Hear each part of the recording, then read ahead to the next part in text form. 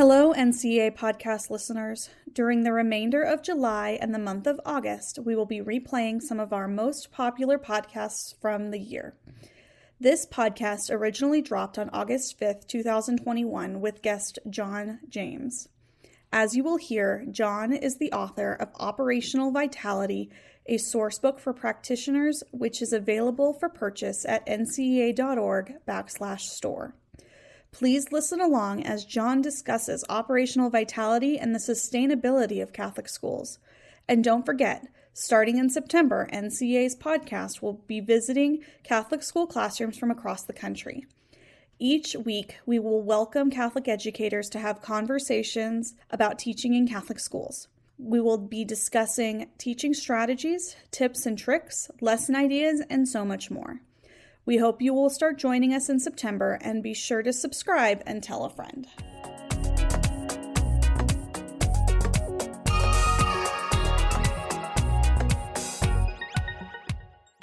Welcome to the NCEA podcast. Thank you for joining us.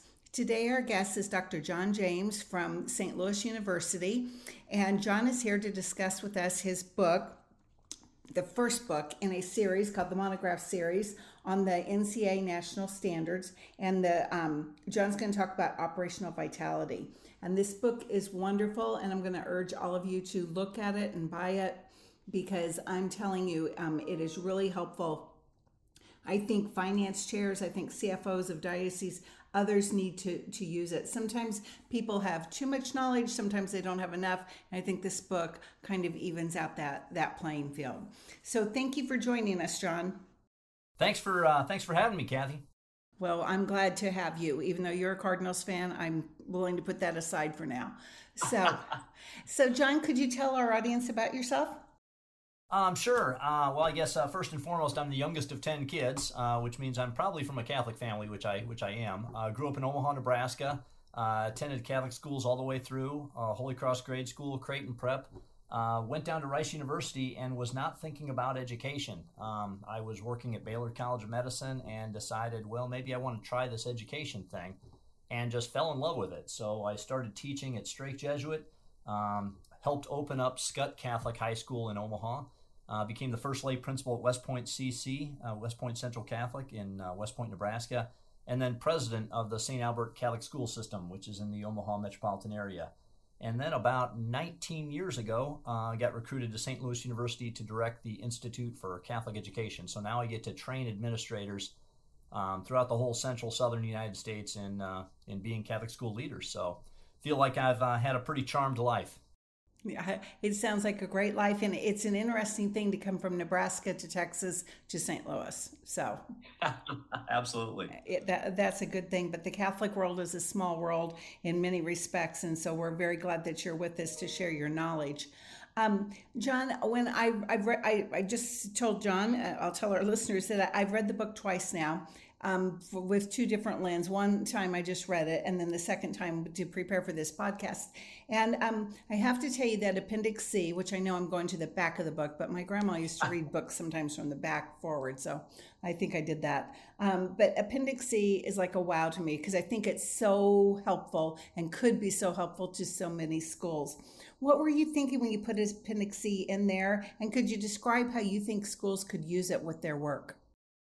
Sure, Kathy, that's a great question. And I guess in deference to the readers, Appendix C has to do with all the different discounts that schools operate from.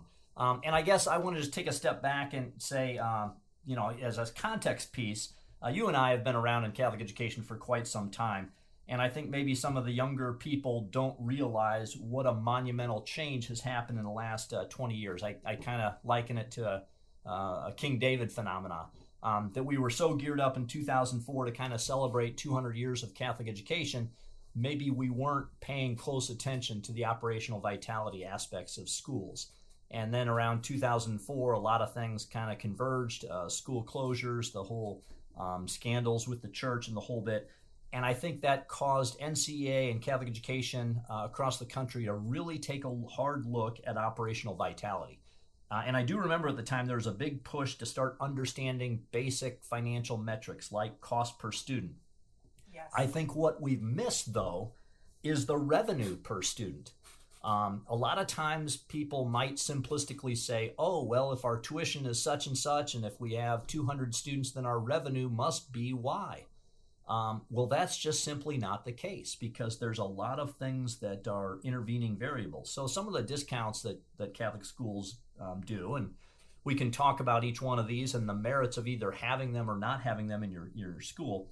Certainly the multi-child discounts. This has long been a hallmark of Catholic education, because like the family I came from, youngest of 10 kids, you kind of want to give a break to those parents.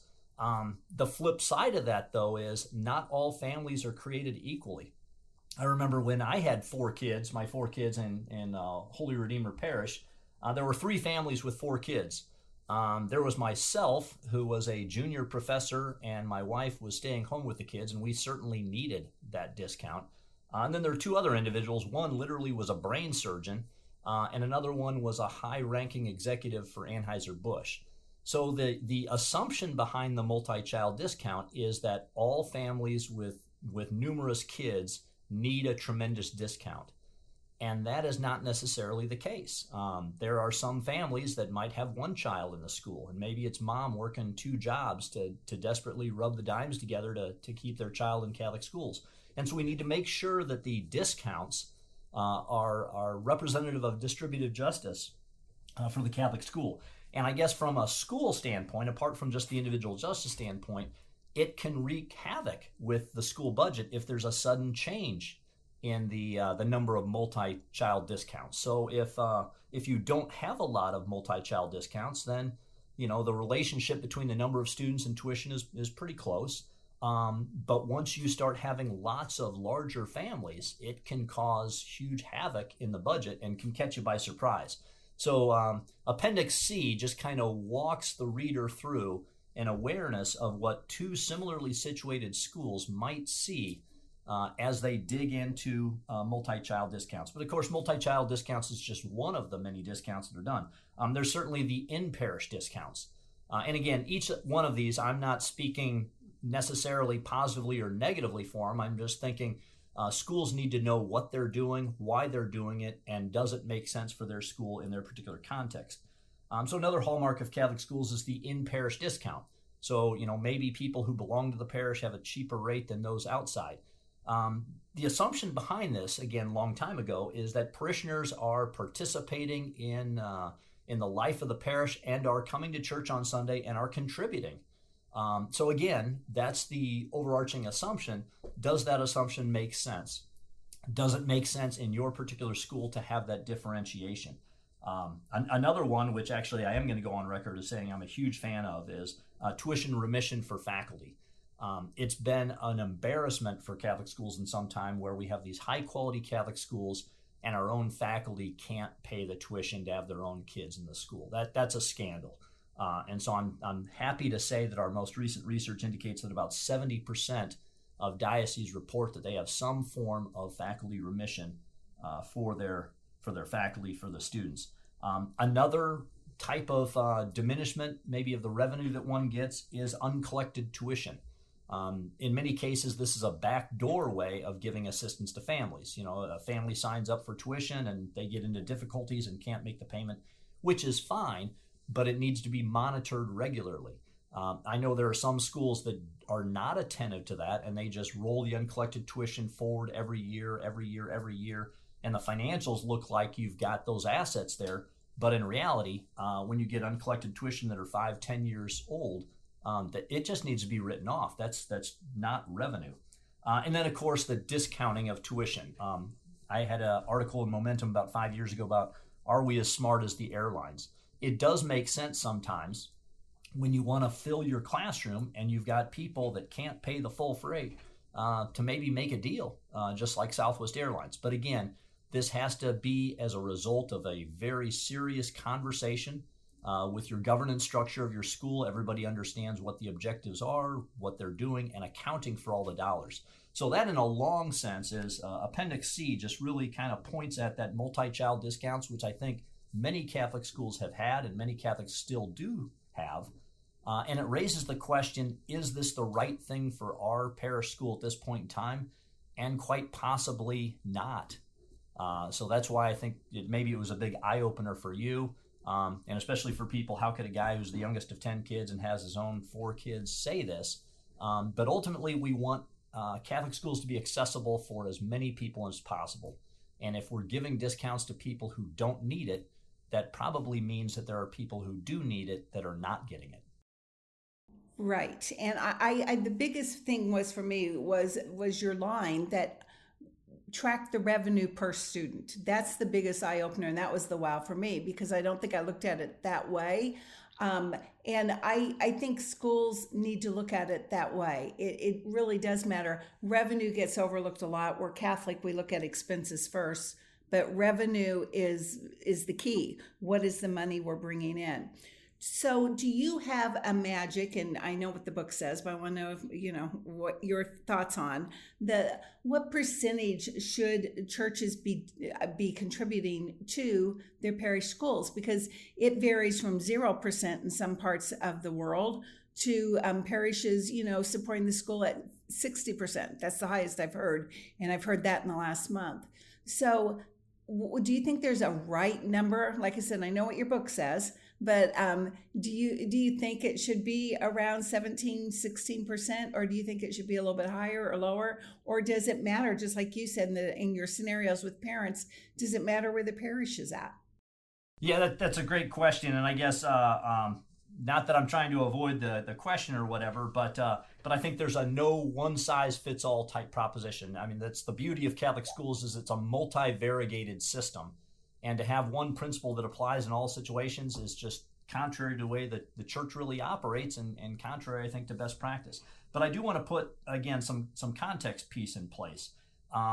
As a church, and Catholic schools have shifted over the last 50 years, and I make this point in the book, from a community-funded initiative to a parent-funded initiative. I'm just going to share a couple of anecdotal pieces that didn't appear in the book, but came out in other research. So we're all familiar with 1965, that peak year of Catholic education. And then by 1975, the Catholic bishops published a book, Where Are the 6.8 Million? So the Catholic bishops nationally figured out, hey, something's going on in Catholic schools between 1965 and 1975.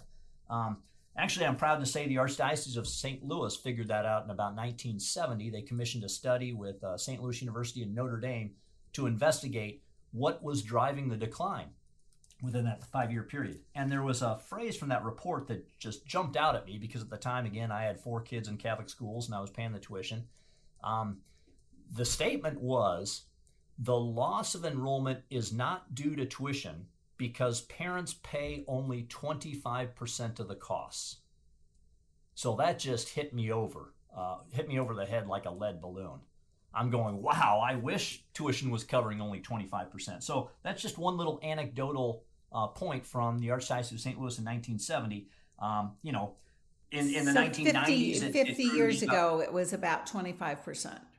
Right, exactly. So we've seen it go from that to 52% in the 1990s, and now up to about 70% in 2018. So the point being is, we have had this gargantuan shift from a community-funded initiative to a parent-funded initiative.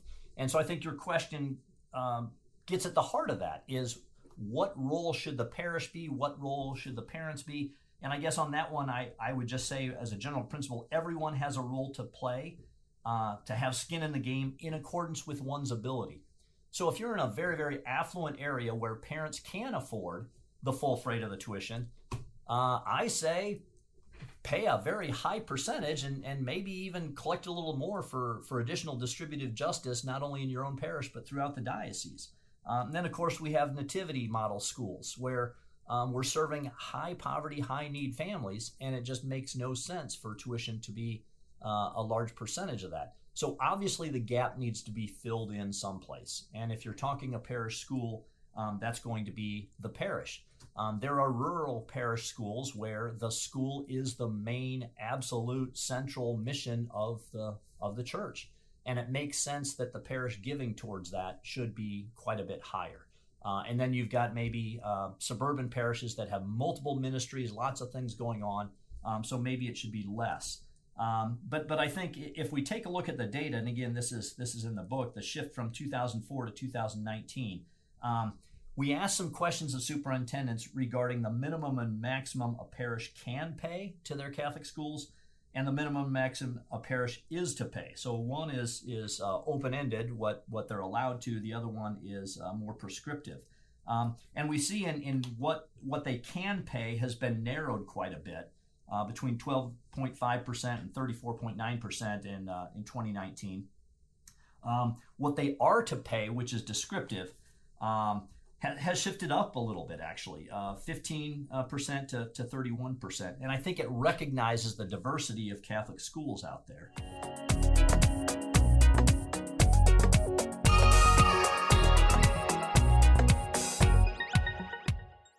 This podcast is brought to you by Canva, the visual collaboration platform empowering the world to design.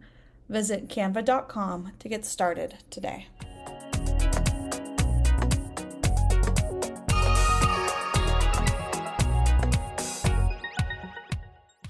I think the most important finding of this recent study, though, gets at that distributive justice. So if we take a look at what the superintendents have said in terms of policy, between 2004 and the present, policies requiring financial support even from non-school parishes, it has increased from 33% of the diocese reporting this to 48.4%. So I think as a church, we're recognizing this ought not be a primarily parent-funded initiative. Everybody has skin in the game, and I think certainly parishes have a significant role to play in this one, depending upon their ability.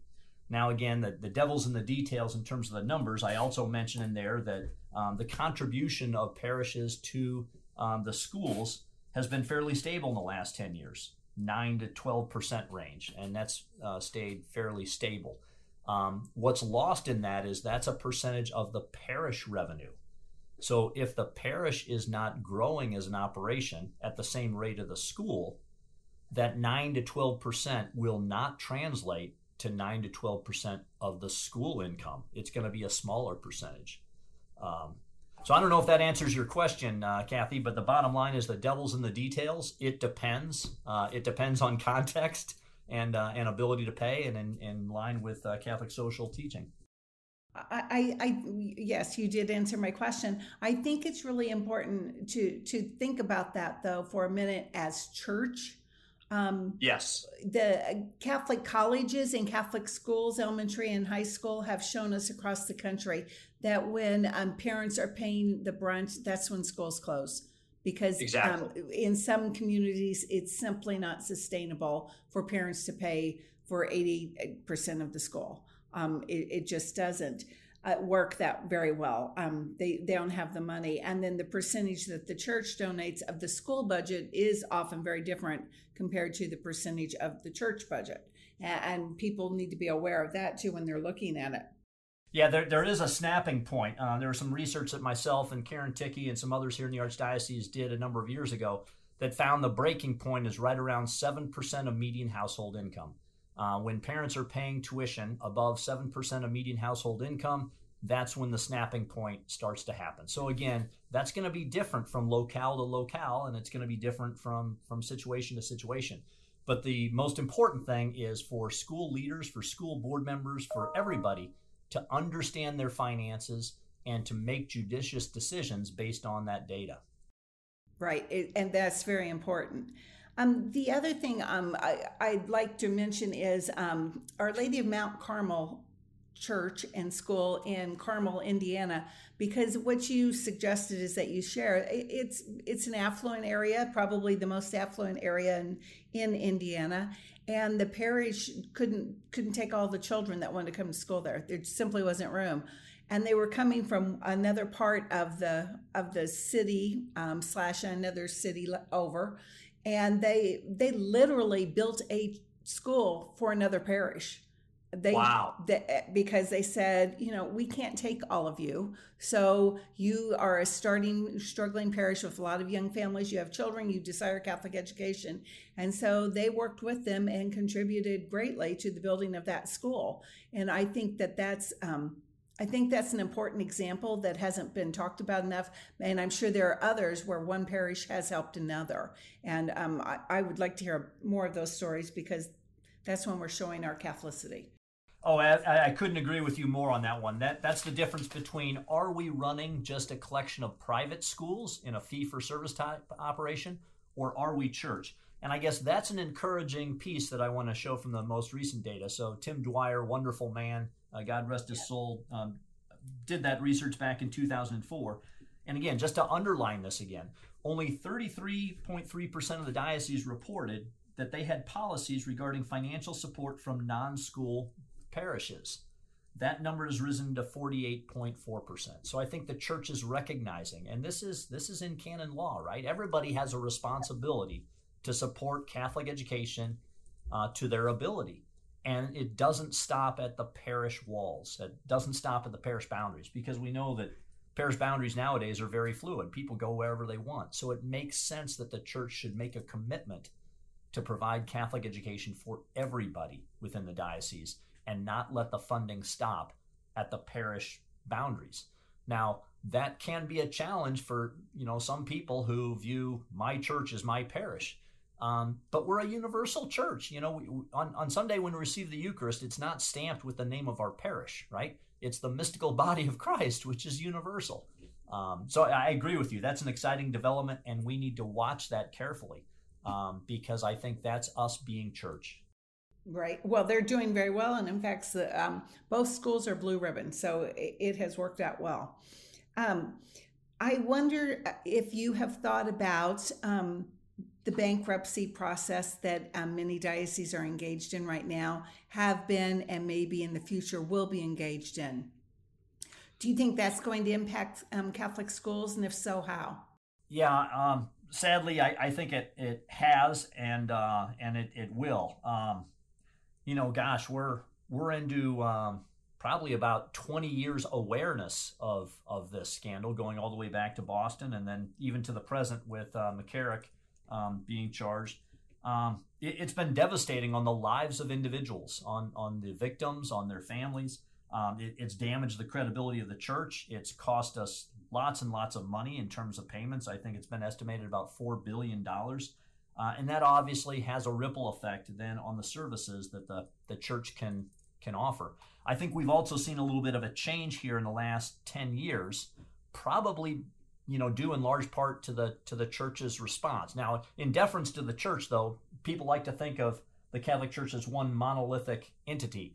It isn't. It's a collection of individual churches that have vastly disparate, accounting systems and systems of managing things and the whole bit. And I don't mean to be dismissing the church's responsibility, but I think there's a desire that once this broke, the church should open up some magic book in Rome and have all the data on everything.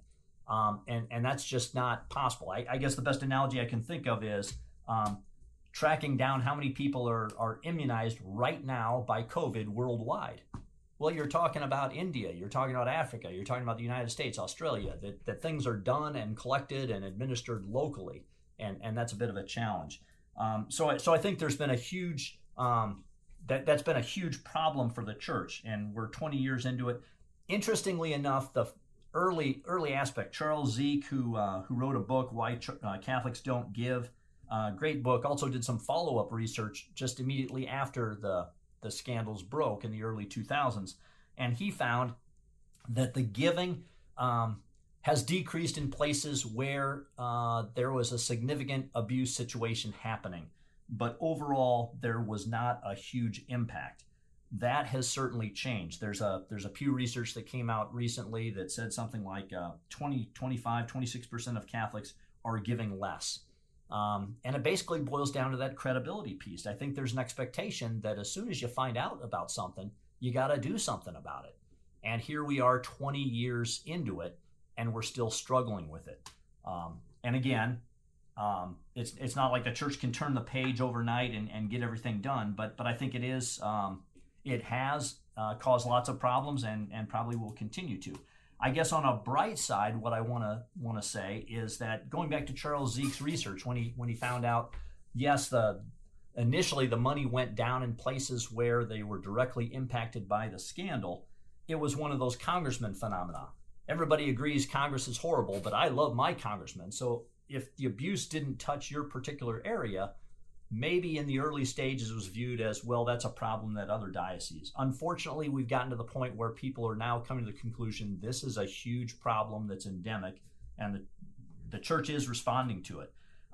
The positive takeaway is that giving is related to engagement.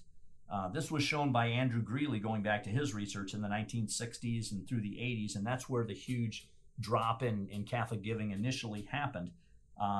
And so I think the challenge for us is transparency, honesty in all matters of church. And of course, this touches directly on operational vitality. When pastors, parishioners, when everybody understands the finance of the school and the parish, they're in a better position to understand what is best for us to live that mission. And anytime there's lack of transparency, secrecy, you're going to be open to problems. So it has been a problem. I think it will continue to be a problem in terms of credibility, and we need to shore that up. We, the church, everyone. And it has to do with accountability, transparency. I do want to report on a positive side. I'm on the board of directors for Kenrick Glennon Seminary, wonderful seminary. I can say that the new norms coming out of the Vatican in terms of the training of priests, the focus on creating happy, healthy men willing to serve the church.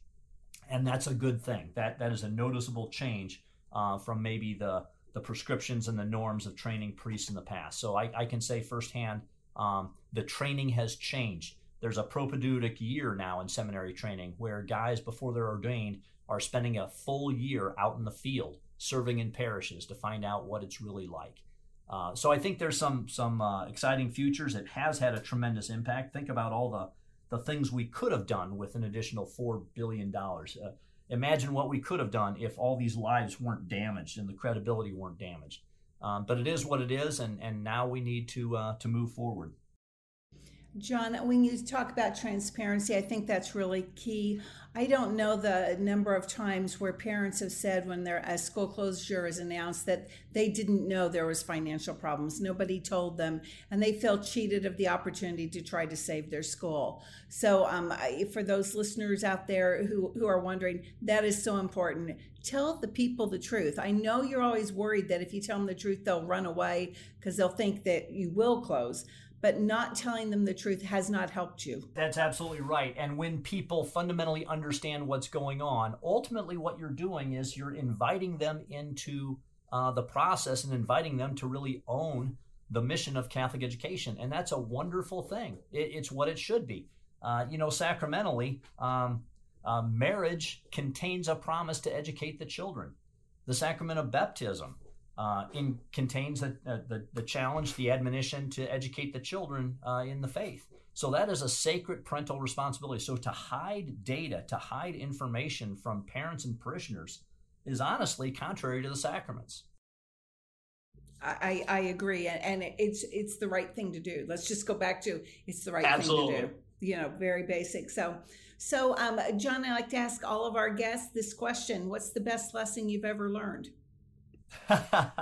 Wow. Well, maybe it's through age or wisdom or whatever, but I think when I first got into Catholic school administration, I maybe had a lot of pride and arrogance, and I thought, well, I'm smart enough, I'm hardworking enough to solve any problem, and I've come to this lesson that leadership is not about what I do, it's about what we accomplish through and with others.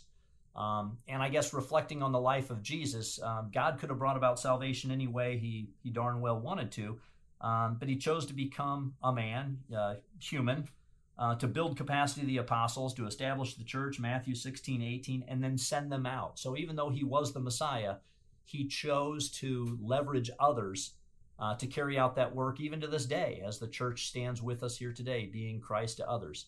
So I guess that's the big lesson I learned.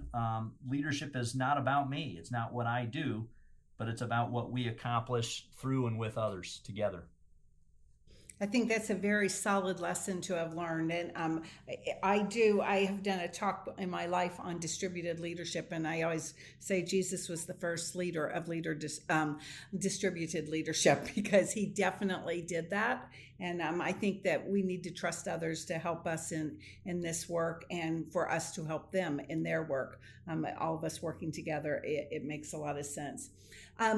John, what's the best lesson you ever taught? You're a teacher. What's the best lesson you ever taught? I think it's kind of the same thing. I think we learn best from our own mistakes. And then my hope as a teacher is to pass on my mistakes to my students so that they don't make the same one. So honestly, it's the same lesson I pass on to my students. And that is, we're called to be prophets, not messiahs. We had one Messiah. He died for all of us 2,000 years ago. But by our baptism, we're baptized priest, prophet, and king. We're not baptized messiahs. So you got to let go of the Messiah complex, and you're called to be a prophet, to basically empower others, as you put it, distributed leadership. If you take a look at the whole Gospel of Matthew, the whole arc is about Jesus coming, forming the disciples, establishing the church. The very next thing he does is he's going to Jerusalem to die. So that the apostles can carry on that work. So I guess the biggest lesson I have is also the lesson that I try to pass on to my students. I like that, and that quote about the Messiah is in the book. So if you want a good book to read on operational vitality, I really do recommend this. This is the first in the monograph series from NCA about the national standards, and it is called Operational Vitality, a source book for practitioners, and it's based on Standard 10 of the national standards of benchmarks, national standards and benchmarks. Yeah, Kathy, if I can just add something. Sure. I think the real value of the book is not necessarily the stuff that I put in. I mean, I'd love to think that, oh, yeah, I've got some brilliant stuff in there and great data and the whole bit. But really, honestly, I think the value of the book is as a lever. Because we have so many administrators who feel all alone, fighting the demons, the dragons every day, and also pastors and the whole bit. I think this is a lever for having the conversation with parents, for school board members, for everybody, to have a local discussion about where we are in terms of operational vitality, what are the levers that are going on within our school, and what ought we do moving forward. So thank you for mentioning the book, and you thought it was valuable. I honestly think its greatest value is the conversations that ensue as a result of reading it and sharing it with others. I agree. I think it's the collaboration that can happen because of this book. And I meant it when I said I think the CFOs of our diocese should read it, because I think it would help give them a better understanding of what local schools are thinking about. It's really hard sometimes for a principal to go in and talk to somebody who has an MBA or, a CPA, a degree in accounting, whatever, because they know that's not their expertise. And I think this book will give them the language that they need and really start the conversations and just new ways of thinking about things if you haven't thought about it in the really broadest sense. I started out as a business major. That did not last very long because I, like you, in my heart, I'm a teacher. I always have been, not probably always will be, hope I will always be. And so it is very important that we keep learning, keep modeling that lifelong learning, and keep carrying on for the good of our church. So John, thank you. Thank you for writing the book. Thank you for working with NCA on it. And I really want to thank you too for being a great disciple, because you live what you preach, and that's really important to all of us, and especially to our church. So thank you for that. Thank you, Kathy. You are more than welcome, my friend. So I want to ask everyone to say a little prayer for our schools at the end of this, as you finish listening to this podcast. And I want to thank John James, our guest, and thank you for listening. Join NCEA's Laura McDonald and Jessica Roberts on a virtual trip to classrooms across the country. Beginning in September, our podcast will welcome Catholic educators to have conversations about teaching in Catholic schools. We will discuss teaching strategies, tips and tricks, lesson ideas, and so much more. We hope you will join us starting in September. Subscribe and be sure to tell a friend.